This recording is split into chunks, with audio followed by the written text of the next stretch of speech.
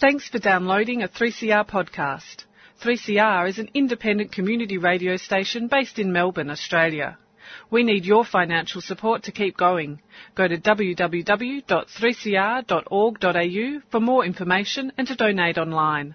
Now stay tuned for your 3CR podcast. 3CR would like to acknowledge the Kulin Nations, true owners, caretakers and custodians of the land from which we broadcast. 3CR pays respect to elders, past and present of the Kulin Nation. We recognise their unceded sovereignty.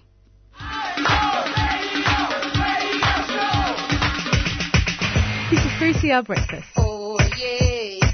Alternative news, analysis and current affairs.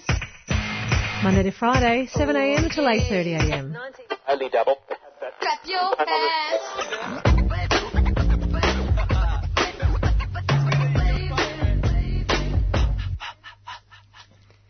Good morning. Good morning. The team is back together again. The A-team. Yeah. Welcome back, Ayana. Oh, thank you so much. I was going to say, thank you for having me. No, it's good to be back. I missed everybody. But how long has it been now? It's been 8 weeks, I think. Wow. It was a lot longer. So much has happened. Yeah, a lot has happened. But I'm happy to be back. I'm glad you're on the panel, by the way. I know, like it's no shade to the other two, but wow. Considering you've been sorry. I take that back. We can go there. I love it. I love it. Maybe we should deal with this off air. Yeah. So, what did everybody get up to? Well, 3 of us spent the weekend at the Anarchist Book Fair. Yes. Or part of the weekend. Yeah. Super cool. I'd never been before. I thought it was just like a book selling event. I didn't realise it was like workshops and speakers, and it was incredible. Did you two enjoy it? You know I did. I was with you literally all day. Yeah, good community vibes. Yeah. Learnt heaps. Yes. Gary Foley spoke, which is so exciting. I'd never heard him speak before. It's phenomenal. He's incredible. And I love that he just goes off, like not off, he goes... there's no notes. He doesn't take any notes. It's just him talking, him engaging with us, and I love that he doesn't censor anything. Yeah. Oh yeah. He's got a way with words. I love it. I was able to purchase some zines. Oh yeah. Which were amazing. Which ones did you get? So they're actually in my bag. I got one on the what's it called? The oh my god, I'm drawing a blank. Abolitionist, fascism, anarchism. But mainly it was zines that looked at youth imprisonment. Cool. That was one that looked at I guess white supremacy. Yeah, pretty much. So it was all big ideas. And the zines sort of made it very easy to understand. That's awesome. That's what I liked about it. But I also noticed there was a lack of black literature today. Yeah, there was a lot of stuff about allyship, like weird. For white people, which, you know, as a white person, useful, but not much. Yeah, because in our relative homelands, I'm sure there's, like, we have that. We have anarchists, but I don't know. For some reason, there wasn't much from us. Even the literature, there wasn't any. No one was. Hardly saw anybody selling any books by black folks, and I was like, oh, okay, cool. But other than that, it was nice. I love the family environment. I love that there was a kitchen. That was cute. Yeah, all the kids running around. It was nice, right? Yeah, we should hijack the 3CR store next year and oh my god, sell some Black Girl Magic. Yes, we should definitely do that. I'm all for that. Should we go to some news headlines? Okay. So you have to forgive me, they're not as good as George usually does. They're a little bit last minute, but all right. So yesterday, BuzzFeed Australia reported that the children on Manus and Nauru are, no longer on Manus, but on Nauru, are suffering from a rare psychological illness called resignation syndrome. It's an illness where they withdraw from the world. It's a very rare psychological illness, and it is somewhat like going into hibernation.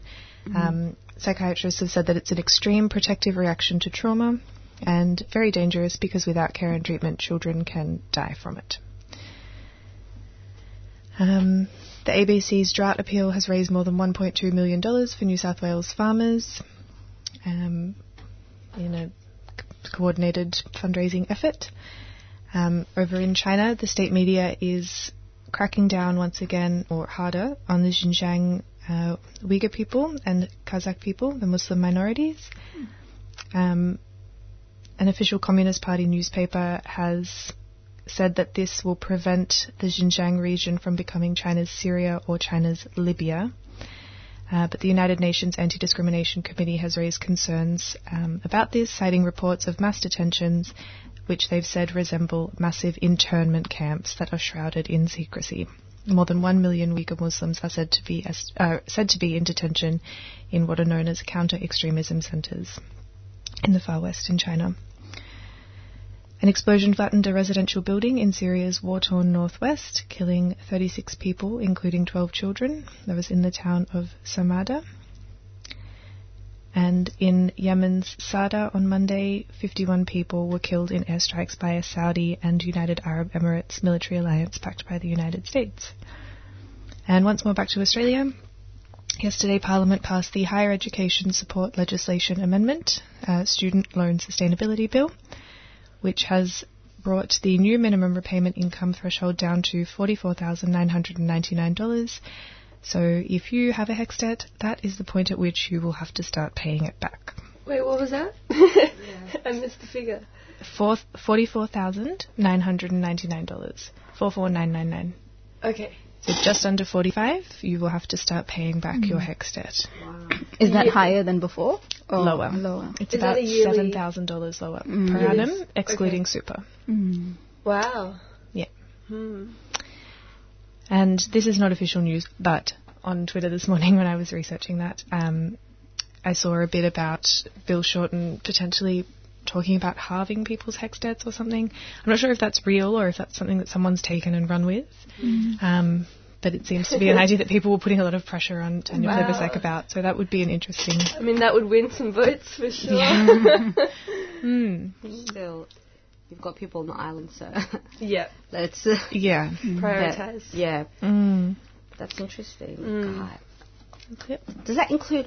Wow, I'm thinking about all the debts I accumulated, going from different university to university. Is that included? Yeah. Jeez, oh my God. You can check it. There's a website. Oh Lord. You can just sign into it. I can't remember how, but there's a HECS number somewhere. And you can check your debt and how much you've paid back. I went in once and realised that I had only just started paying back my interest, not even my HECS debt, so I've stopped looking at it. There's interest on the HECS debt? I thought it was interest-free. I don't know. Oh, Jesus. I just signed the bit that said, you don't have to pay this year. That's all I remember from it. Jesus. And here I was looking at all these students who are paying upfront, who can afford to pay upfront, thinking, oh, why would you do that? The joke is on me. Ooh. Everyone looks constipated. I love that. Everyone's just stressed now. Also, it could be interest-free. I might have read it wrong. I don't want to say that and have people worried about interest. Okay. Well, Yeah, maybe I'll you do could some be right. fact-checking. No, I don't have any knowledge on this at all. So. If it's not interest-free, it should be. Absolutely. Now I'm like, what have I read? Oh, God. Should we? Yeah. What have you got? I want to play this track called Woman is a Word by Empress of.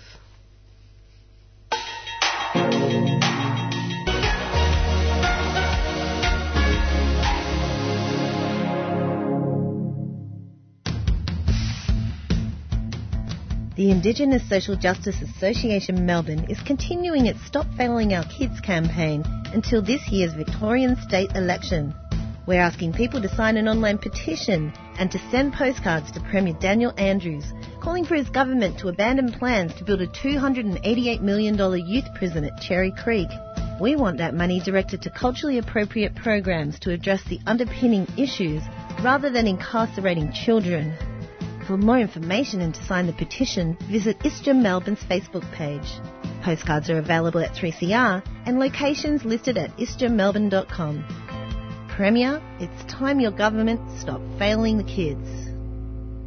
ISJA Melbourne is a 3CR supporter. 3CR are selling kafir Palestinian scarves in support of the last factory that produces them in Hebron, Palestine. All profits will be donated to the reconstruction efforts in Gaza and support Palestinian industry. These are traditional scarves available in red and black, or you can choose from a modern design. Go to 3cr.org.au/shop to buy online or drop into the station during business hours.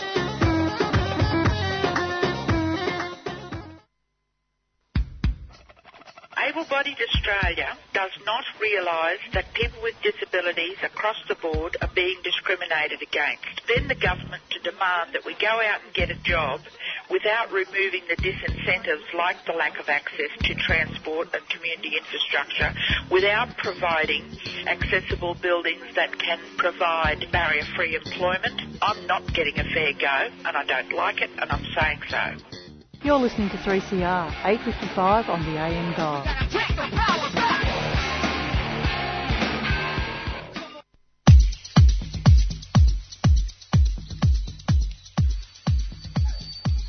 Guatemala. I'm Black Betty, and you can join me for Black Noise Radio each Thursday from 2 to 3 p.m. Join me each week as I serve you up a deadly fine offering of all things black as we explore Black Australia and everything fabulous it has on the offer. We'll check out and see what's making black news locally and from right around Australia. And we'll explore all things Aboriginal and Torres Strait Islander and the deadly solid culture and people with a look at community news, views, music, culture and the arts. Hope you can join me for Black Noise Radio, featuring black news, views, current affairs, music, culture and the arts from an Aboriginal woman's perspective. That's me, Black Betty. I'll see you Thursdays at 2.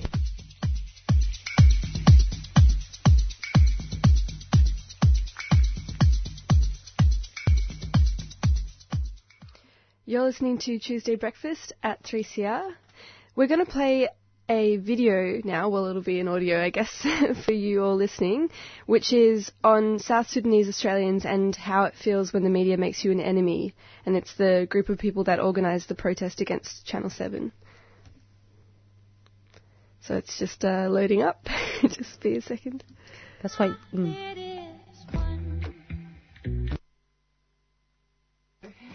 Yes, that's why you've got to support community radio so we can skip ads. So I there's love how that. you turn that into... It's from Vice. And it's also from Vice. And hopefully shouldn't be too much longer. Wow, we've got 7 seconds. Yeah. We've saved your... Advertisements are just the worst. All right. Get Netflix. We'll put it on. After Malcolm Turnbull went on national TV and said that shit, now I have to be aware of my presence as a black woman, as a black person in every single space that's dominated by white people. Yeah. When I get on the train, I have to tell myself, Flo, make yourself small. Yeah. I don't want to make myself small. Yeah. And imagine my 6 foot, 7 foot brother. How is he going to fucking make himself small? Because our Prime Minister put that image out there, he's going to look like a thug.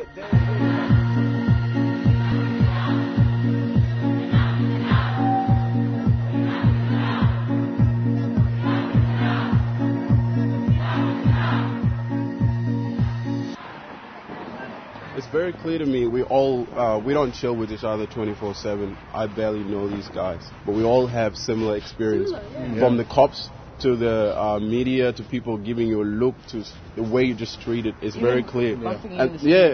Just like that. Like the population of South Sudanese in Australia, we're very tiny. Very tiny. We make like 1%.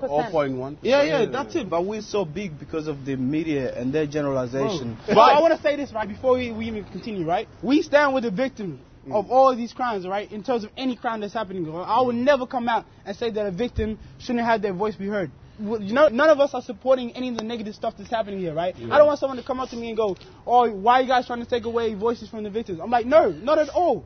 it's horrible what's happened to these people. They should not feel unsafe in their own homes or in their own environment. They shouldn't feel like if they see me, right, I'm not a part of their community and they need to fear me, right? Let's work together to stop this, to stop all the negativity, just crime in general. You feel me? Australia is a beautiful country and it gave us so much opportunities. Like being in Melbourne, I'm so blessed to be here right now. Let us be a part of this society. Let us contribute what we've been contributing. I'm Australian, like you feel me? I'm telling you, I went to primary school, all these people, all my friends, you know, everyone. I grew up in Australia. I am Australian, right? I am Australian. But in politics, in the media, am I Australian? Fuck no. Let's be serious. Fuck no. It's like the day after Mumbai, right? I have my headphones on, I'm going to school, right? And it's everyone staring at you like you're about to do something. Like there's like all these heroes in the crowd just ready to run at you because they expect you to do something, right? And imagine feeling that for the whole day where I'm like, yo, leave me the fuck alone. Hold up. Let me just go on my, you know, like if you see the picture of this lady, right? It's an old, nice looking lady, right? Nah, she looks so nice. She looks so kind, right? Like she goes, what more do you want? You people in Canberra, this is our country. Please send them back. They don't deserve to be here, and they are used to fighting and destroying other people's businesses, lives, and homes. For God's sake, can't you see what is happening? We will be taken over by them, and that is for sure. You are a bunch of idiots if you don't see this happening. The nicest looking lady ever, right? It's a young chick. No, don't. She says, I say concealed firearms should be considered in Australia. If they're that much of a danger, they should be shot. 360 people liked it. This is on my video, like, you know? Them, bro. But those are just comments. Imagine a headline from 7 News. Read that, and that. Pay attention to the guy who did the murder and the victim. A man has been charged with the murder of a tradie. 23-year-old Sadiq Husseini was attacked outside his local milk bar on Thursday night. 20-year-old Ricky Jared faced Melbourne Magistrates Court last night charged with murder. Look at the interaction. 88 years only because the nigga was Muslim, killed by a white guy. Nobody's interested in that story. I was looking for a job for the longest time as a WAC, Awak Kongor. That's my name, that's my identity, that's who I am. I had a resume that I was applying to, a whole bunch of different jobs. None of them got back to me. I was declined from each and every one of them until I changed my name to Monica. Wow. Didn't change anything else. I bet they called you back after that. They did. Wow. All of the places that I applied to beforehand, within a day, they replied to me. Yeah. You can't really blame these managers because they come from a conditioned mind. Some of them are not even aware they're doing this. We play basketball. It just happens to be a group of black kids, right? Because we're all cousins, we're all friends, right? And we all know each other and we feel comfortable, right? We feel comfortable together, right? Teams of like 5 police cars, right? SWAT police. I'm not talking about normal police. Come with their cars. They pull up, hop out, all of them together, and they walk to you, right? And they start just staring at you. Well, imagine playing basketball, all these SWAT teams, right? And helicopters come over, right? And they're just staring at you. And then horses, like police horses, regularly come and they just stare at you. Yeah. That's intimidating. For no reason. You know what they did? How would you feel if somebody rolled up on your kids like that while they were just playing basketball? How would you feel if a whole bunch of men in these big suits and guns and all of this stuff came to your child and with that question they were ready to beat them up? How would you not be upset? Would you not be? Do you know? I had a police like 4 police officers come into my house. They arrested my brother. Yeah. They took my brother to the police station, and I went with my brother, right? Yeah. And they accused him of stealing a car. They took out a picture, right? They said, "Oh, this is a picture. This is the evidence that we have. It's not my brother. This kid is like 5'5" or something. My brother's 6'3". I looked at the police. I'm like, really? So now my mom looks at my brother as this kid. Like I had to sit down with my mom and tell my mom that my brother is the most innocent kid I know. Like when the media comes down on hard, when our politicians come down hard on us, the police will act brutally toward us. Yeah. The majority, the wider Australian, will look at us a certain ways and will get ostracized from the community. You speak to someone like a criminal every day. One day, I swear, they'll feel like a criminal. They're going to believe themselves they're criminals. And then, now flip the script and say, if we put in front of these people, which are the white majority, that sit behind the TV every 6 p.m. and say, that's the criminal. Every day you do that, that's the criminal. Yeah. Even if they know that person is not the criminal, their subconscious mind has come to already believe that's the criminal. That's it, yeah. When people like Peter Dutton, Malcolm Turnbull and Matthew Guy, people in high office, say those things about African gang and demonize our community in a certain way, you would have to understand you're setting a precedent, which would happen with other politicians. Whoa, Malcolm Turnbull was successful when he did this to the African community. You know what? Let me chime in about something, and I might give them a solution at the end of the day. Demonizing our community sets a very scary precedent for the future. They're in those positions to help society, right? To look out for all of us as Australians, right? Fuck your politics. Fuck you trying to get at like this other person in this position, right? Because you're thinking in like a chess game, like, yo, I'm going to be in this position. I want these votes, right? That's not your fucking job. Your fucking job is to make sure that Australia moves forward as a society. That you can better society and all of it. If I'm a citizen of this country, you ain't going to tell me to do nothing. You're not going to tell me to go nowhere. Because I'm Australian, you Australian. When you have problems, I'm not going to say, you go back to England, or you go back to India, or you go back to Asia. I'm going to be like, we need to fix it.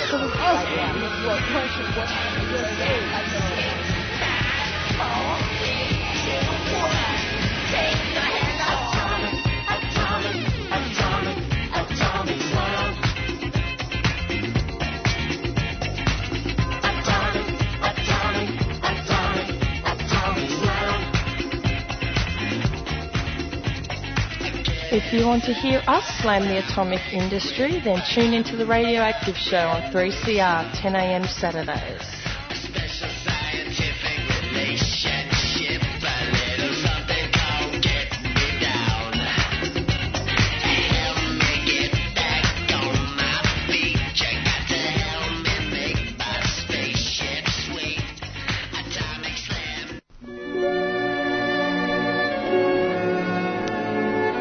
Great Voices CDs on 3CR. These CDs are a unique collection. Now you can go to 3cr.org.au and you can order online all the 20 CDs, 15 issues, for $160 postage paid. Or check the individual issues and read each track on it.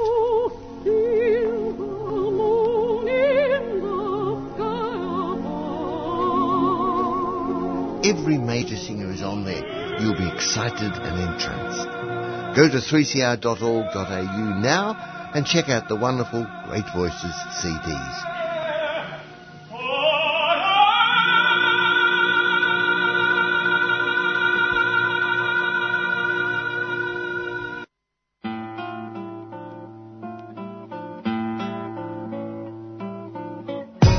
Genocide here is a lot more sneaky than it is in Rwanda or other places around the world. It's one thing white fellas learned in the last 200 years to be very sneaky about their genocide.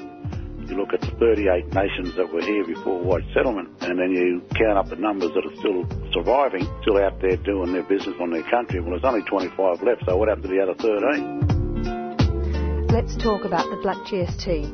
Genocide to be stopped, sovereignty acknowledged and treaties made.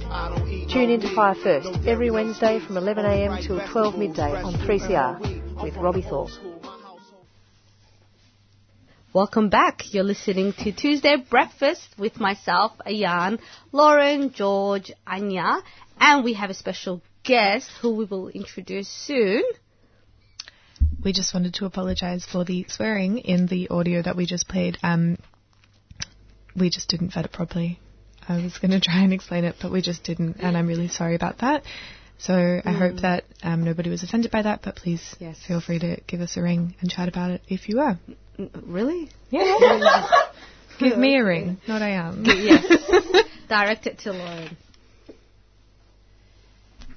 And so we are very lucky to have Hannah Viney join us in the studio today to talk about the Australian Women's History Network Symposium that was held in July. But just a quick introduction about Hannah. Hannah is an MA candidate at Monash University researching Australian women's anti-nuclear activism in the 50s and 60s. Thank you so much for joining us this morning. Hi, thank you for having me. This is really exciting. It's my first time on radio. Wow, that's cool. Well, I'm glad that we're the first, Tuesday you get that is pleasure. your first experience. Hopefully it's a good one. I'm sure it will be. So, can you tell us a bit about the Australian Women's History Network Symposium that was held in early July? Yeah, it was a really great day. So I was really lucky to attend and present at it. So it was a one-day symposium. It had... it's really hard to tell, 40, 50 people there from all across different fields from outside academia as well, which was fantastic. It opened up a lot of conversations between people. And the focus was, I think its official title was The Past is a Position. So it was really about activism and academia and how those things intersect. Yeah. Yeah. And that's really cool that, it sounded like there were speakers that were working in specific fields as well as academics. Yeah. It wasn't just academics, Yeah. It's really easy, like, in conferences for academics to kind of get in your own little network and ignore other people. So it's really good that we had that group come together. Yeah, absolutely. And I think the topic is just so exciting, the idea of bridging activism and academia. I was so excited when I heard about it. It's like, this is right up my alley. Yeah. Yeah. And it seems like a conversation that needs to be had. Definitely. So much at the moment. There's such a divide between, those two sort of pursuits. There is, yeah. There's sort of, excuse me, there's the idea that, there's two separate worlds of activists and academics. And I think at this time in our life and, in the world itself, it's a really great time to be joining those. Yep, definitely. Because there is a lot of activism around in social media and in the news, and it's a really great time for academics to be like at the forefront of that movement. Yeah, and looking at what academics can do for the community as opposed to for their own little endeavours. Yeah. We get out of our ivory tower and actually make a change. It's really great. And so you wrote a really great article about the symposium. Thank you. And so for anyone listening, we'll post a link to that up on our Facebook page. In your article, you mentioned Barbara Baird. Yes. Chelsea Bond, Suvendrini Pereira, who spoke about bridging academia and activism and the idea of ethical activism. What does that mean? I really loved this idea because it really spoke to some of the concerns and questions I've been having about academia. So I think for me, ethical activism is the idea that we can join the two of them, and that academics, I think it was Baird who brought up this idea, and she was talking about her experience using her academic knowledge in her activist campaigns. And so it's the idea that we have privileged knowledge as academics sometimes, and so we need to use that. We have this sort of responsibility to use that knowledge in the wider community to affect change. That's really cool. That's awesome. Yeah. I feel like there would be a lot of academics in a similar boat who are in these institutions that maybe they're highly critical of, and they want to find a way to sort of navigate that and do important work, but not kind of conform to the status quo in those institutions. It's really hard because, when I came into this, I was like, I really love research. I love historical research. But I've been questioning, what can I do with that? How does that help the wider community? And so when I went to this opening plenary at the symposium and they were talking about this ethical academia, I was like, yes, that's me. That's exactly what I need to hear to help me kind of realise, okay, that I can make a difference while still being in the history field and pursuing research. Yeah. That's awesome, because I imagine it might get to a point where you sort of lose sight of what I'm actually doing, and this would really bring you back to earth. Yeah, it was a really good reminder. Yeah. And so, Anne Curthoys and Crystal McKinnon, who closed the discussion, also reinforced the connections between activism and academia, whilst acknowledging the current tensions. What are the tensions, and do you think they are more prevalent today than in previous years? I think, it's hard to say prevalence, but certainly the tensions are there. I think it's really hard as an academic to combine your identity with your activist identity sometimes, especially sort of in the precarious job market, especially for early career researchers and postgraduates. You have this idea that, you want to get a job and there's not many jobs out there. And so if you it can feel intimidating sometimes to use your academic persona, so to speak, alongside your activist persona. If you separate them and you're just an activist in your personal life and then an academic in your professional life, then it feels a bit safer. Whereas, so I think that's part of the tension that comes into it. I don't know if it's more prevalent now. Yeah. It's certainly, obviously, because these established academics were talking about it at the symposium, it's clear that it's been going on for a while. I think it could be more obvious or more noticeable now with social media, because it's really easy to sort of, feel like you should be putting out activist ideas on social media, but then you're also using Twitter, for professional prospects. And so I feel sometimes like I want to like a tweet or retweet something, but then I question, what if this will affect my career prospects later on? Yeah. What if someone sees this and goes, oh, she's a bit political or something? So it's a bit sort of intimidating from that point of view. Yeah. And is that an issue in the academic space if you are known to be too political? Not necessarily. I feel like it depends on the people, but it's sort of the threat is there. Yeah. So it it may not affect your prospects. I mean, a lot of academics are obviously very, community motivated and very much wanting to make change. I mean, they're coming from universities. They've done a lot of research. They can be quite liberal. But they can also, there is some that are a bit more conservative and stuff. And so it's just the threat, I think. Yeah, that makes a lot of sense. And then on the other side, do you think, in terms of activists who are in those academic spaces, do you think that there's a tension on that side as well in terms of trusting, the academy? Yeah. I mean, the academy has very long been in its own little world. Yes. And so I think sort of for activists, it would be quite hard sometimes to trust that the people you're working with are coming from the right place. Yeah. I mean, there's a lot of research done on activists, so you might feel like a guinea pig sometimes. Yeah. Even though most academics who are doing that research are not going at it from that point of view. They're going at it. They really want to be a part of this community. But it's really hard to trust, the other, so to speak, sometimes. Yeah, and then there's that history of how, what academic research has been used for in the past, and, and probably still research that continues to be problematic today. Yeah, definitely. I mean, it's not like we've hit the 21st century, therefore there's no problematic research. Yeah. It still exists, unfortunately. Yeah. And so there was also some speakers from the Multicultural Centre for Women's Health who discussed their work with migrant and refugee women, so Monique Hamid and Rosie Ariel. Can you elaborate on what they discussed? Yeah, so they were talking about sort of the work that they were doing with refugee and migrant women and the programs that they'd created to help them sort of settle into society and get support that they needed. I think what spoke to me most about their presentation was this idea that we can have conversations between outside academia and inside academia. So they were coming from outside the institution. They had never done academic work in any way, but they came to this conference, they fit in, their presentation spoke to the same themes that everybody else was speaking to. And so I think it was a really good example that there is connections to be made, that we can share ideas across the sort of the boundaries that we've kind of constructed, so that we can see that other people outside and inside are talking about the same things and can actually help each other. Yeah. And did they have specific ideas about what academics can do for this issue? Not really. They were sort of more, I think their presentation was more an opening to the conversation. Mm-hmm. So they were sort of giving the history of their work and what they were doing and where they are going in the future. But because it was at an academic conference, it was sort of really, bridging the gap and sort of saying, come on in, you can join us. We don't know exactly how you can help us, but you can help us in some way. Yeah, right. So starting this conversation. Yeah, definitely. That. Yeah, cool. And I know that history is often about looking at the past, but I'm also wondering, what predictions do you have for the future of academia and activism? That's a very good question. Totally the opposite to what I do all the time. Yeah.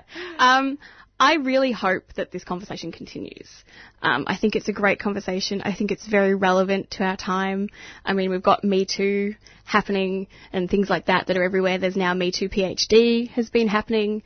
And as part of the symposium for the Australian Women's History Network, they also released a report that they had done on sexual harassment in academia, particularly in the history field, but also in other fields as well. And it really showed that it's very prevalent. And so I think that's a really good way of showing that academics are bridging into those activist pathways. They are sort of using their knowledge and their research skills even to try and make a change. So I really hope that this conversation does continue. I mean, with symposiums like this one, it's showing that people are interested. Yeah. There was a great showing of support that people turned up. There was people that obviously weren't presenting as well, turned up, showing that people are, really excited to have this opportunity to discuss these things. So I think for the future, I think with social media, it's going to be easier to have these discussions. It's easier to connect with people overseas and in different fields without having to leave your bed. So I think, we've got a good chance if we keep the push going to really reach out and make some changes. Mm-hmm. That's great to hear. It really sounds like there's some momentum. Yeah. I think there is. I'm seeing in my cohort that's coming up now, we're all baby historians, we're baby academics, but I'm seeing a lot of push that we can make a difference. And yeah. That's cool as. Well, thank you so much for your time this morning. Thank you for having me. Yeah. This is so exciting. Cheers. Hi, my name's Sarah. I love coming here because they offer vegan food. Hi, my name's Paul. This is my first time at Friends of the Earth. I think it's really awesome and the food's great, really healthy and nutritious. La, la, la, la, la, la. Friends of the Earth Food Co-op, 312 Smith Street, Collingwood. A tuneful experience.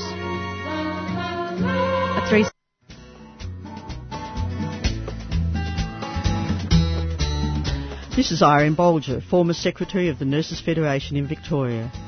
Throughout the nurses dispute in 1986 and the waterfront dispute in 1998, 3CR was always there, broadcasting the voices of workers in struggle. You're listening to 3CR Community Radio, and we're broadcasting live from the Beta Chicken Strike here in Melbourne. We've just seen all of the thousands of nurses walk through to their meeting and people from different unions showing their solidarity. 3CR, radio for the workers, by the workers, since 1976.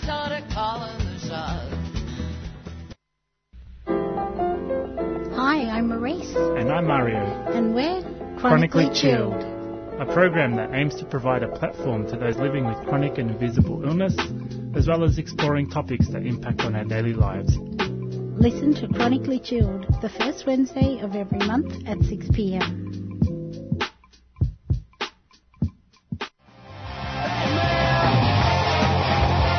Rumination, 3CR's Rooming House and Homeless Persons Issues program, featuring information on health and housing services, as well as live local guests, artists and performers from our unsung community. Join us at 12 p.m. on Thursday on 3CR 855 AM.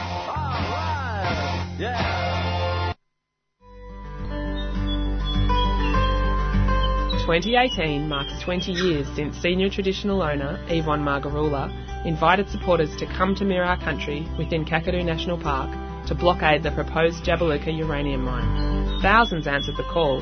The mine was stopped.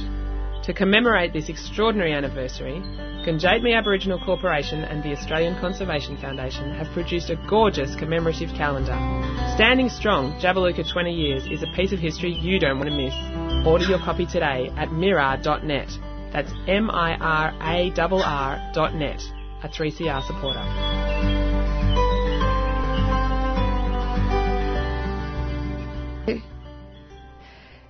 You're listening to Tuesday Breakfast at 3CR. If you've just tuned in, we had a little chat with Hannah Viney from who wrote an article about the Australian Women's History Network Symposium. And now we're going to hear a track by Dreaming Now, Anya's personal favourite, and this song is called Indigenous Land. Everywhere we walk upon in this world, one indigenous group or another has wanted to live there before for thousands and thousands of years. Learn the most intricate and respectful ways to inhabit that place. It always was indigenous lands, always will be.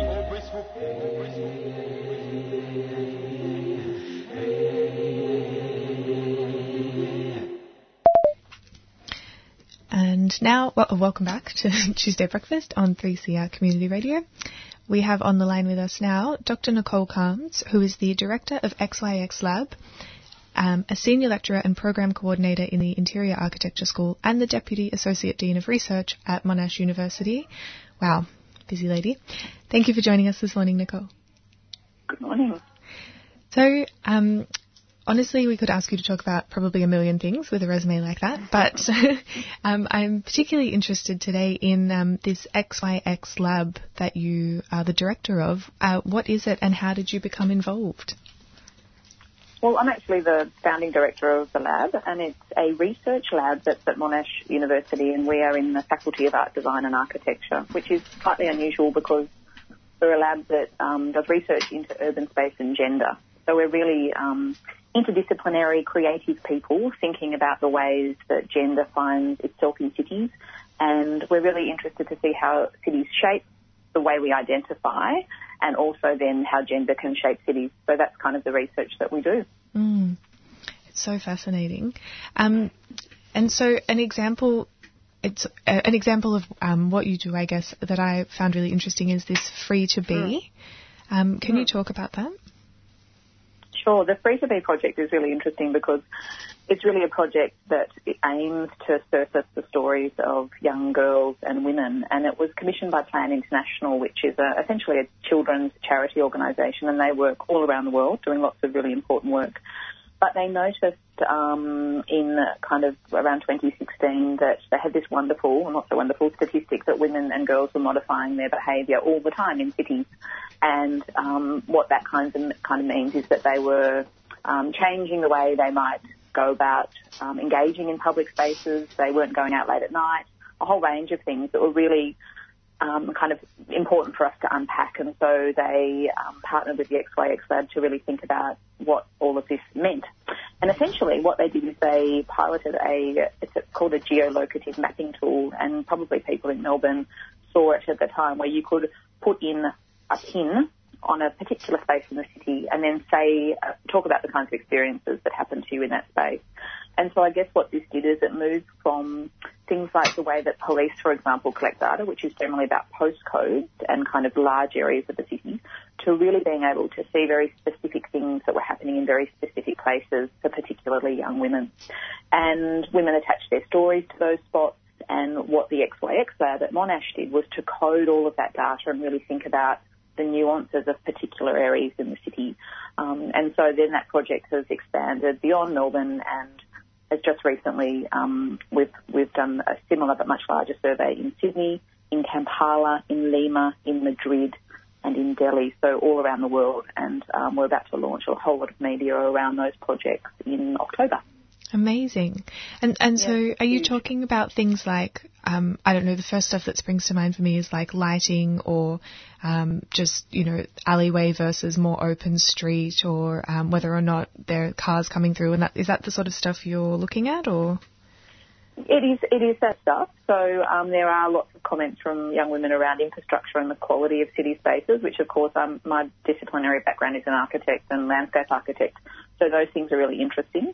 But what we're really finding is that women and girls' experiences is completely tainted by sexual harassment, and so most of the stories are about one form of sexual violence or another against women, perpetrated against women in city spaces. And some of the data can code for really interesting things like the amount of sexual harassment that comes from groups of men in cars. So young women call this curb calling, or the kinds of places where women are most likely to be sexually harassed, which may not be surprising to you. A lot of that occurs in public transport spaces. Yeah. So we can really start to see where particular types of spaces are conducive to sexual harassment. And what we know, and I'm saying this because of your comment about the laneways, one of the interesting things about this research that we discovered is that, it's not laneways and dark alleys. It's, really busy places all the time. Very transitory places is where women and girls are having really negative experiences and feel very unsafe. So there's lots of kind of nuanced data that emerges, which perhaps we definitely didn't know before. That's fascinating. And so recently you held some workshops for a new project called She City. What were they all about? Well, it was, I guess it's kind of become a bit of a brand, She City, for the XYX Lab. But what we do with all this data is, because we're a feminist framework organisation, if you like, our kind of goal is to bring young women and very diverse groups of women into contact with the people that design cities. So rather than me as some kind of expert in urban spaces kind of saying, oh, here you go, this is what you need, what we do is we actually bring, for example, public transport providers, police authorities, urban planners into a room with, people that aren't designers but are young women, and ask them to think about how they might redesign city spaces together. And we call this process co-design. So it's really about thinking how young women are really experts in their own experiences, and asking, the general experts to really think about the different experiences that women are having, because often those stories aren't shared and they're not acknowledged. So this is a really important part of what we do. And I guess what I'm leading towards is that She City was a huge workshop, but also a storytelling event where we were surfacing women's stories. Yeah, that idea of co-design, it's so important in these, to be an expert in your own experience. And it's not something I've ever thought about in designing cities, but it makes perfect sense. And so has this model that you're working with, this co-designing model, has it worked anywhere else? Like, has it been successful in other parts of the world? Sure. People use co-design all the time, but they might use it for different kind of endpoints. So we're using it particularly around young women. Designers would do co-design in all different kinds of design activities. It could be in medicine or in product design, but we're specifically thinking about this with this kind of feminist lens. In terms of it being applied elsewhere in the world in the same way that we apply it, we know that there's a very successful, what they describe as a gender mainstreaming initiative in Vienna, which has been going for over 20 years. And it's really interesting because not only are women involved in the processes of designing the city, but they also do this wonderful thing which they give all of equal resources to women in the city. So that means that all of the money kind of spent around civic projects, indeed all of the material of the city has to have a gender lens associated with it. And they really can now, 20 years later, start to document the impact of actually real commitment to those kinds of ideas. And, of course, making cities better for women often, always, makes them better for everybody. So there's lots of wonderful flow-on effects from this process. It's so interesting. When I was reading about your work yesterday, I lived in Vienna for a while and never once felt unsafe there. And it's really interesting because I could never pinpoint why it was so different to every other city that I'd travelled to or whatever. But I could walk home at 2 a.m. It never felt unsafe. It makes a huge difference. It's I think a really special time to be analysing the success of that project, because it does take, cities are long projects and it takes a long time to really see change. So it's great to hear that feedback. And so where can people find out more about the work of XYX Lab if we'd like to follow along?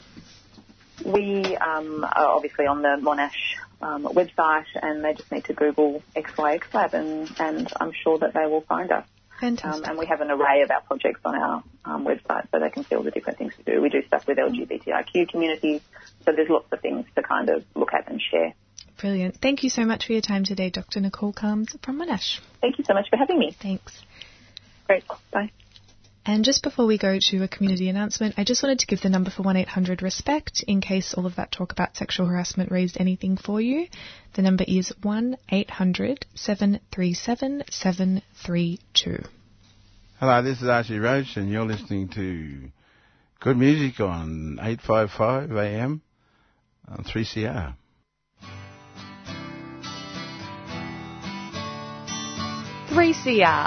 Always bringing you the latest union news. They're coming after us at the moment. They want to get rid of penalty rates, the big push from businesses. They want to get rid of all the things that you and I have fought for. So there's tens of thousands of jobs gone contracted out to sham contracting arrangements. On 8:55 AM and on the web, 3cr.org.au. Wasting time in the unemployment. This ain't nothing, no. This is genocide. 3CR has all kinds of music programs for you to hear.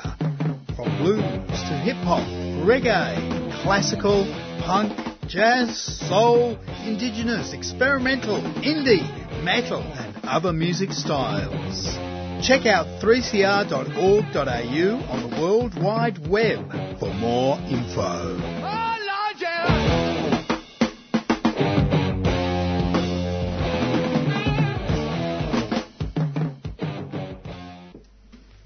You're listening to Tuesday Breakfast on 3CR with Ayan, Lauren, George and myself, Anya.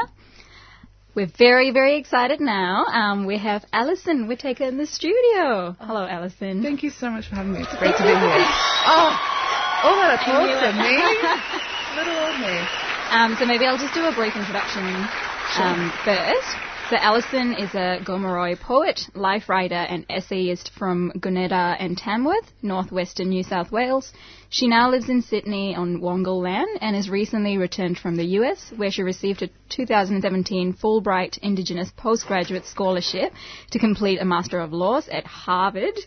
Her poem, Many Girls, White Linen, received the Judith Wright Poetry Prize in 2017. She's the author of Lemons in the Chicken Wire, the debut collection that established her as a powerful new voice in poetry. So she's joining us in the studio today to talk about her next book. So maybe we'll just start with that. Can you tell us more about your new book? Yeah, sure. So Black Work is a little bit different. It's a collection of poetry, but also a little bit of prose, a little bit of, I guess, like reportage, essays and memoir, as well as a sneaky little bit of fiction that I try my hand at. I don't know how well. But it's all focused around how Indigenous bodies and country are used to kind of fortify this country in particular, kind of looking back into the past, but also trying to look forward to see what future vision that can have for us, whether it's dystopic or utopic. That's really exciting. Yeah, thank you. Who and or what influences your work? Everything. I think ours is a culture that's really story-rich, but also is rich in how it uses language. So it's hard not to draw inspiration just from everyday conversations and like kind of that vocal storytelling.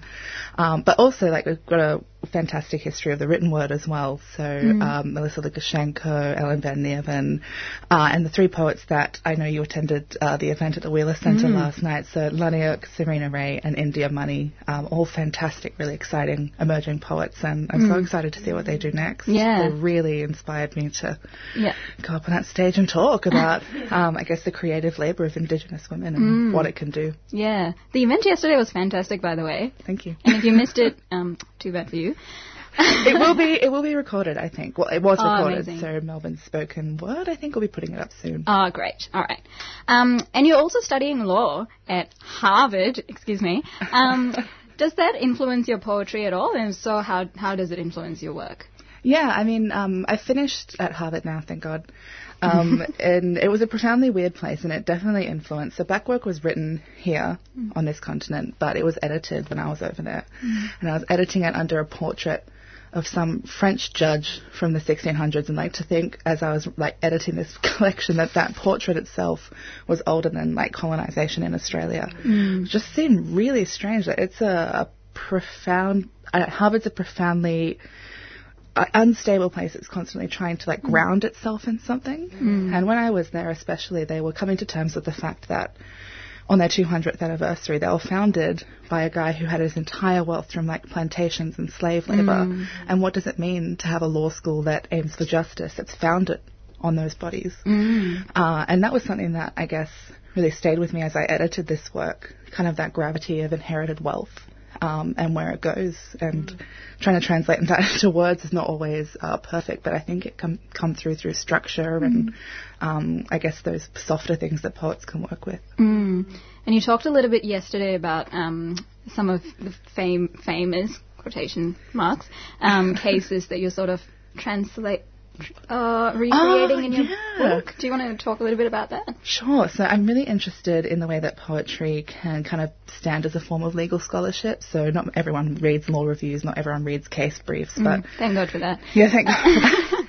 But, you know, people can read like a 3-page poem. So in Black Work, there are 3 poems that are part of a broader project I'm trying to do, where I go through and I get a computer, because I'm lazy, to pick out the most common 3-word phrases that appear in those texts. And when you kind of pull them all together, you get this kind of like tapestry of what Australian law thinks is important and kind of like a summation of its value. So it really works as like a critical whiteness exercise and really brings out the bones of the law for you to watch. It can be really grueling. I know I did one of the poems using the coronial decision into the death of Ms. Du. And in that, this kind of obsession with documentation about faultlessness, about kind of like the clinical procedure rather than the violence that precipitated her death. Like you could see what the coroner saw, and what the coroner saw is definitely not what we saw in that footage. Amazing. How do you think the medium of poetry, and we talked a little bit about this in the kitchen before, how do you think the medium of poetry can inspire change or influence activism as opposed to other forms of writing or even other forms of art? I mean, I think it's kind of on equal footing, I think, to influence. Poetry is a medium, and I think a lot of people kind of deify it unnecessarily. I mean, poetry can do wonderful things, but like also the right have poetry as much as we do. Jordan Peterson has poetry as much as we have poetry. So in terms of how it can influence, I think the things that poetry is good at is its density, its capacity to affect people in ways that they don't know how, and it's also kind of open for whatever people bring to it, which I think is exciting, I think, compared to other mediums that might be more prescriptive in the way they make meaning. But also poetry in the age that we have now of organising, where a lot of it is online, I think its density really serves that kind of outreach purpose well. I think that's underutilised though, and people kind of speak with a bit of contempt about Instagram poetry, but I think what that's showing is that there's some market for meaning out there, and it can be something other than a market. It can be a transformative tool, because often the ideas that we try to express are really simple. Poetry doesn't have to be complicated.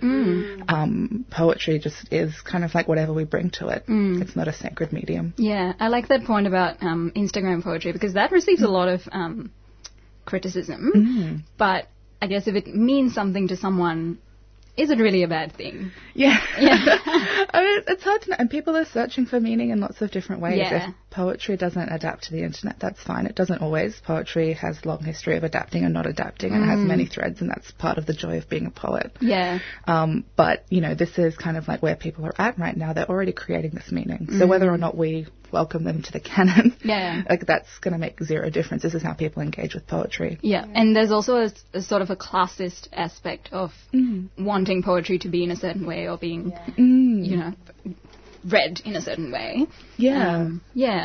And you were going to perform an excerpt from your book, is that right? But before that, how can people get their hands on Black Work? So Black Work will be out in September, so it should be at all good bookstores and probably some shit ones, but... and if all else fails, you can pre-order it on, I think, just try mugabala.com. All right, yeah. We'll put that all on Facebook. Yes, great. So now, the best part of this interview. All right. Many girls, white linen. No mist, no mystery, no hanging rock, only many girls, white linen. Men with guns and harsher things, white women amongst gums, white linen starcher things. Later planks will mark this war. Nails peeling back, floor scrubbing back, black chores, white lux hangnails. Hanging, more than nails, while no palm growing paler. Later, plaques will mark this sick linen's rotten cotton jeans. Later plaques will track the try to bleed lineage dry. Its banks now flood a new ancestor ordeal plats this our blood. If evil is banal, how more boring is suffering evil to bloodlines from it? How more raw, rousing, horrifying is the plaque that marks something else rolling on from this place? A roll of white linen, dropped on slight incline amongst gums, collecting grit where black girls hang nails. Hang out, picking them hangnails. Thank you. That was beautiful. Thank you so much once again for joining us in the studio today. It's an honour, thanks for having me. And you're welcome to come back anytime. Oh, well, if you insist.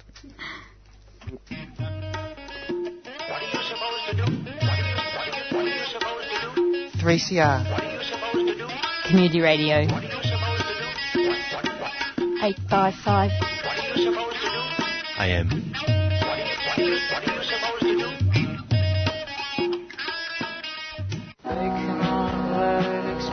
Indigenous people in Australia and the Pacific have borne the brunt of nuclear testing, and this was not done unconsciously. We found documents in the British archives saying that, yes, there is certain hazards, but only to primitive peoples, those that don't wear clothes and don't wash, unlike us British.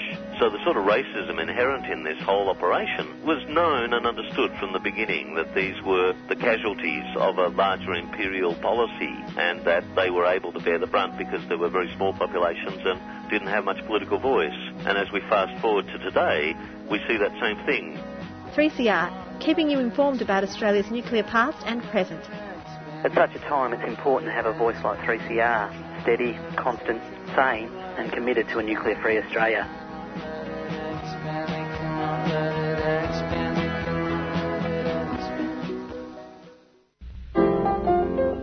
Hi, I'm Maurice. And I'm Mario. And we're Chronically Chilled, a program that aims to provide a platform to those living with chronic and invisible illness, as well as exploring topics that impact on our daily lives. Listen to Chronically Chilled, the first Wednesday of every month at 6 p.m.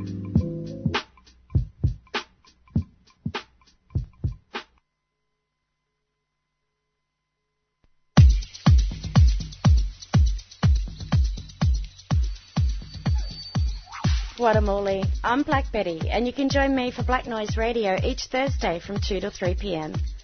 Join me each week as I serve you up a deadly fine offering of all things black as we explore Black Australia and everything fabulous it has on the offer. We'll check out and see what's making black news locally and from right around Australia. And we'll explore all things Aboriginal and Torres Strait Islander and the deadly solid culture and people with a look at community news, views, music, culture and the arts. Hope you can join me for Black Noise Radio featuring black news, views, current affairs, music, culture and the arts from an Aboriginal woman's perspective. That's me, Black Betty. I'll see you Thursdays at 2.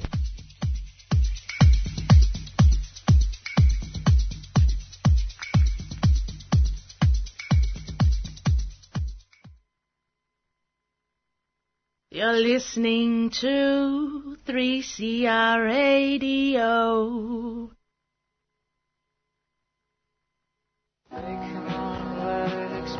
Indigenous people in Australia and the Pacific have borne the brunt of nuclear testing, and this was not done unconsciously. We found documents in the British archives saying that, yes, there is certain hazards, but only to primitive peoples, those that don't wear clothes and don't wash, unlike us British. So the sort of racism inherent in this whole operation was known and understood from the beginning, that these were the casualties of a larger imperial policy, and that they were able to bear the brunt because there were very small populations and didn't have much political voice. And as we fast forward to today, we see that same thing. 3CR, keeping you informed about Australia's nuclear past and present. At such a time, it's important to have a voice like 3CR, steady, constant, sane, and committed to a nuclear-free Australia.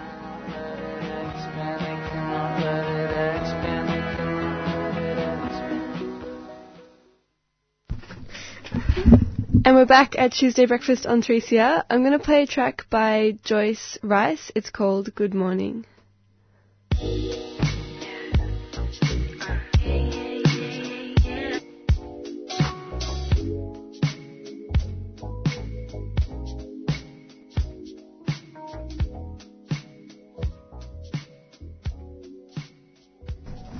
You're listening to Tuesday Breakfast on 3CR.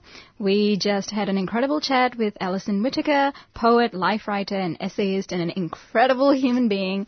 And if you missed her interview and her performance of Many Goals White Linen, podcast would be up soon, assuming that I learn how to do it eventually. I'll be doing it today. Don't worry, it will be up this afternoon. Yeah. And I think maybe we should, do we have time for a song? Because I have a song in mind, but I don't know if we have time. So while I'm talking and feeling dead air, how about we play some, some Beyonce? Yes. As if we would never say yes. Can we play Formation? We can. Just to get that energy up, because God knows I need it for the rest of the day. So I want to get my formation together, if that's possible. But in the meantime, did you want to talk about, during the break you were talking about Beyonce bringing in poets? Yeah, so during the conversation between Anya and Alison, I was thinking about the way Beyonce has introduced poetry to a mass audience.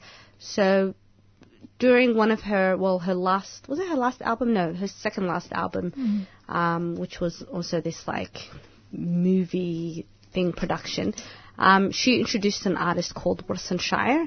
So she used excerpts of her a lot of her poetry, and it was just so beautiful. And it's interesting because sometimes we contain poetry in books and just think that's the right place for it, but introducing it to pop culture is another way as well. And like you two were discussing before, it doesn't matter the the way it's funneled in. The medium, yeah. Yeah, as long as it's there and it's accessible and it's a starting place, right? Yeah. And we shouldn't knock it just because you think Beyonce isn't this, this person who, just like the whole feminist debate, or, Beyonce's, her feminism is weak, her feminism is diluted, and it's sort of like, okay, but she's giving people a starting point, and it's on them to go on and to explore and look at the complexities of feminism, but at least she's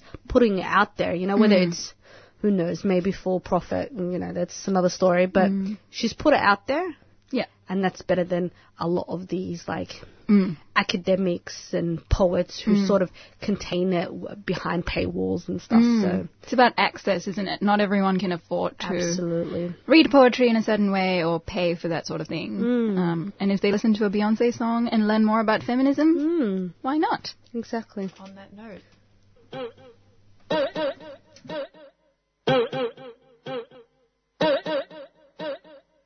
Y'all haters corny with that Illuminati mess.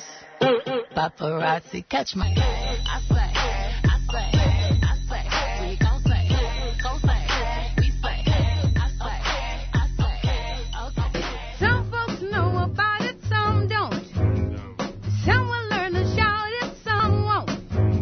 But sooner or later, baby, here's a ditty. Say you're gonna have to get right down to the real nitty gritty. Let's get right down to the real nitty gritty now. 1, 2, nitty gritty now, yeah, boom, nitty gritty, ooh wee.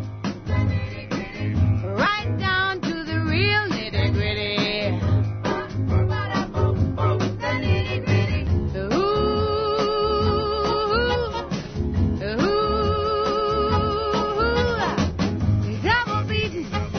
Double beaten, right down to the nitty gritty, yeah. Everybody has such mixed reactions to that song. Welcome back. Well, welcome to Tuesday Breakfast on 3CR Community Radio. Am I allowed to say it? We are joined in the studio by Ruby Schwartz. The Ruby Schwartz. As her Twitter bio says, acknowledged authority on most who's just popped into, you long-time listeners will remember, or long-time from last year listeners will remember that Ruby was a member of Tuesday Breakfast. Much loved, much missed. Yes. Who's doing amazing things in the podcast world. Hello. And did you... Oh, see, I can't even talk to you. You're not on air. She'll come next week and tell us all about it. Definitely. Yeah, very exciting. But now it is time for the alternative news. So, today. Yes. Me Too in China. Yes. Did you guys know about this? Is this something that people are like... No, okay. No. Cool. So, I guess... after I went to China last year, I started following heaps of Chinese, just like writers and stuff on Twitter, and Me Too has really taken off, but it's just a really interesting context because, I'm going to be choosing my words really carefully here, because there are a lot of restrictions around social media and community activism and any form of what could be construed as dissidence in China. So in that context, it's not quite as free and easy here. You can, arguably, you can name your accuser on social media and governments aren't going to stop you from doing that and that sort of thing. Name your abuser, rather. Yeah. But yeah, so it's interesting how it's played out. What are you guys thinking about? Yeah, I thought the hashtags was an interesting example of that. The fact that they, all of these social media platforms and websites and blogs are having to come up with different hashtags to say Me Too in different dialects. Or they were saying, I wrote down Rice Bunny as an example, just to continue having the conversation and speaking publicly about it. Because it gets around the blocks that the government have put on. So Facebook, Google, Twitter, and YouTube are banned in China, so they use Weibo. Weibo. Which is like a WhatsApp type of messaging thing, but it has a broader application. People can, it's more like a social network. And so Me Too is Rice Bunny in Mandarin? Yeah, Me Too, MITU. Yeah. And it was, there was a few examples mentioned in those articles that you shared with us, Lauren. One of them that was talking about someone who spoke out about assault who was an intern at CCTV, and that she was pressured to withdraw her report. I think her parents had jobs, and they kind of threatened her parents' jobs in the, and forced her to kind of, Yeah. So that's pretty frightening. I guess that's a kind of commonality, I suppose, with speaking out for anyone anywhere in the world, but just looking at some of those specific cases there. Yeah. Yeah. Yeah. And I guess there's still that reliance on the state for so much of employment and media and all of that sort of thing. Yeah, you're right. It's that intrinsic link between livelihood and... Yeah. What are your thoughts? I have many thoughts. Try and distill them. But I think,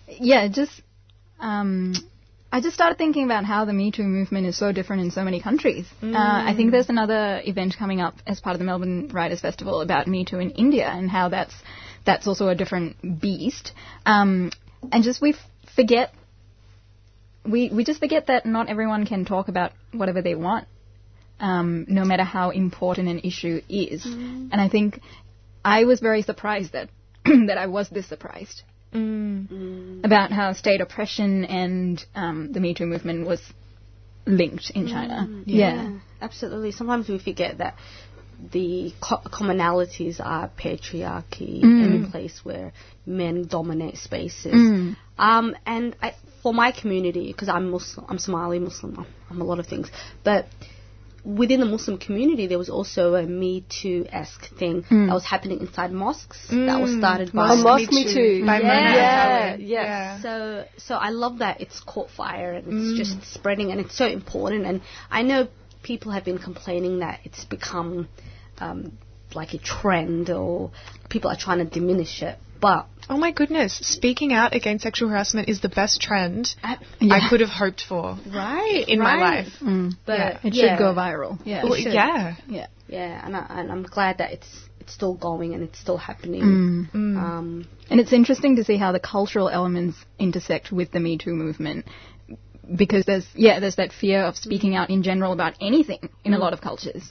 And the shame and the stigma about naming abuses, especially because a lot of abuse happens in families and, by people that you know. And on that cultural note, something that I was thinking about, and I haven't been able to find any information about it, which is telling because it's definitely happening.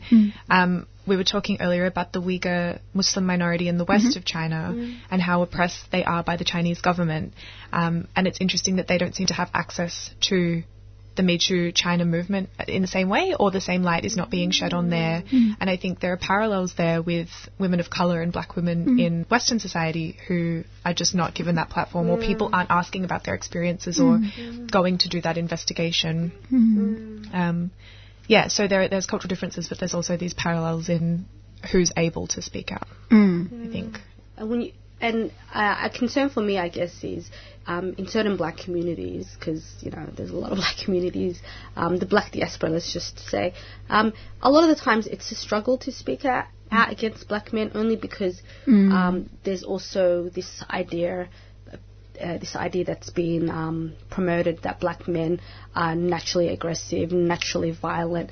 So when you do speak out, you fear that you're adding to this conversation that's being had outside of our control.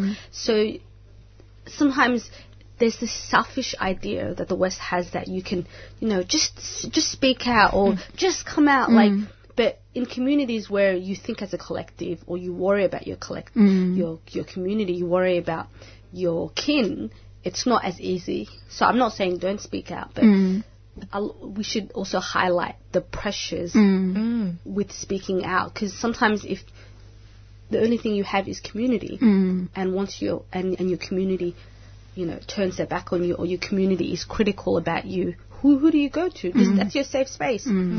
So, and for a country that already exists and operates in an anti-black narrative as it is, speaking out against people in your community is the most harmful thing you can do to yourself. Yeah, absolutely. And you also see who is easier to dispose of, like black male celebrities who commit violence are easier to like point at, because that's like you're already, it's a neat package that's just been delivered to you because of all the stuff that's been put in. But it's a lot harder it's not as, white men aren't that easily taken out of the so I think that's also important to note. And I don't think it takes away from the conversation, but it's so difficult. And that's why I hate when people say, oh, all these women are destroying men's lives, and you're thinking, what about our life? Like, speaking out, we're potentially destroying our livelihood, our connections. Which white man's life has been destroyed? Let's be honest. Yeah. And Harvey Weinstein, how long did it take that guy to... And how many women had to speak out before someone was like, oh, maybe that's true? And these are the parallels again. Like, this is exactly what we're seeing in China everywhere. That it's these powerful men that no one's held to account, and even this massive wave is still not holding them to account. It's shaming them a little bit, but... And these men are still making movies, and they're still making money, and they're, using this fame, in quotation marks, to market themselves more. Yeah, and that common thread of power being such a big factor in these cases. Yeah. It would be really interesting to go to that Wheeler Centre event, I think, the Me Too in India one. Absolutely. I will report back. Thank you. I mean, we're all going, I assume. But if not, I will report back. Otherwise, too bad, as Anya would say. Like in Canada and in Australia, they cannot discharge tailings directly into the riverways. But in Porgera, they discharge their tailings in the waterways, and they kill us, and they say it's okay. You are just being killed for trespassing. Subscribe to 3CR, bringing you voices and opinions the mainstream media don't dare touch. They have the exclusive right to extract the minerals below 6 feet, but that exclusive right does not permit them also to kill people. Who does the killing? The company has specially arranged security forces. Subscribe today. Call 9419 8377.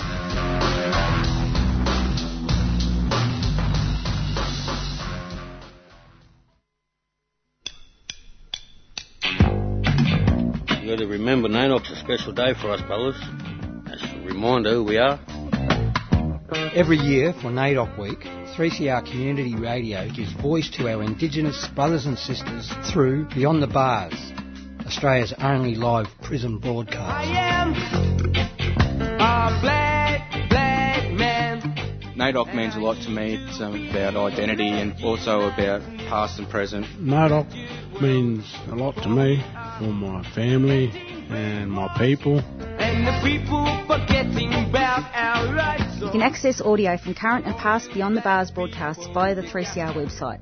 Go to 3cr.org.au/Beyond the Bars and either listen to or download audio from Australia's only live prison broadcast. Happy NAIDOC!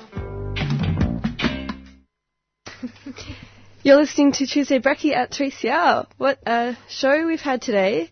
So I just wanted to quickly announce an event that's happening tomorrow. Is tomorrow the 14th? No, today.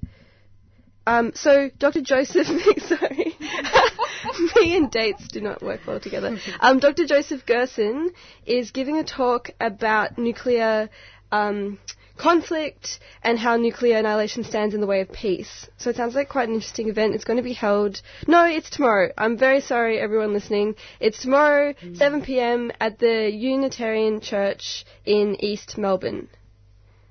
Yeah, we'll definitely have that on Facebook as well, just in case George is telling threw them off. Yeah. Thank you so much for... having us for our amazing guests, especially Alison, who is just the bomb, and she is more than welcome to come back again and again and again.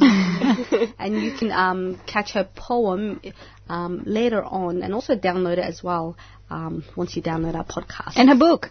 Yes, her book. Definitely. Peace.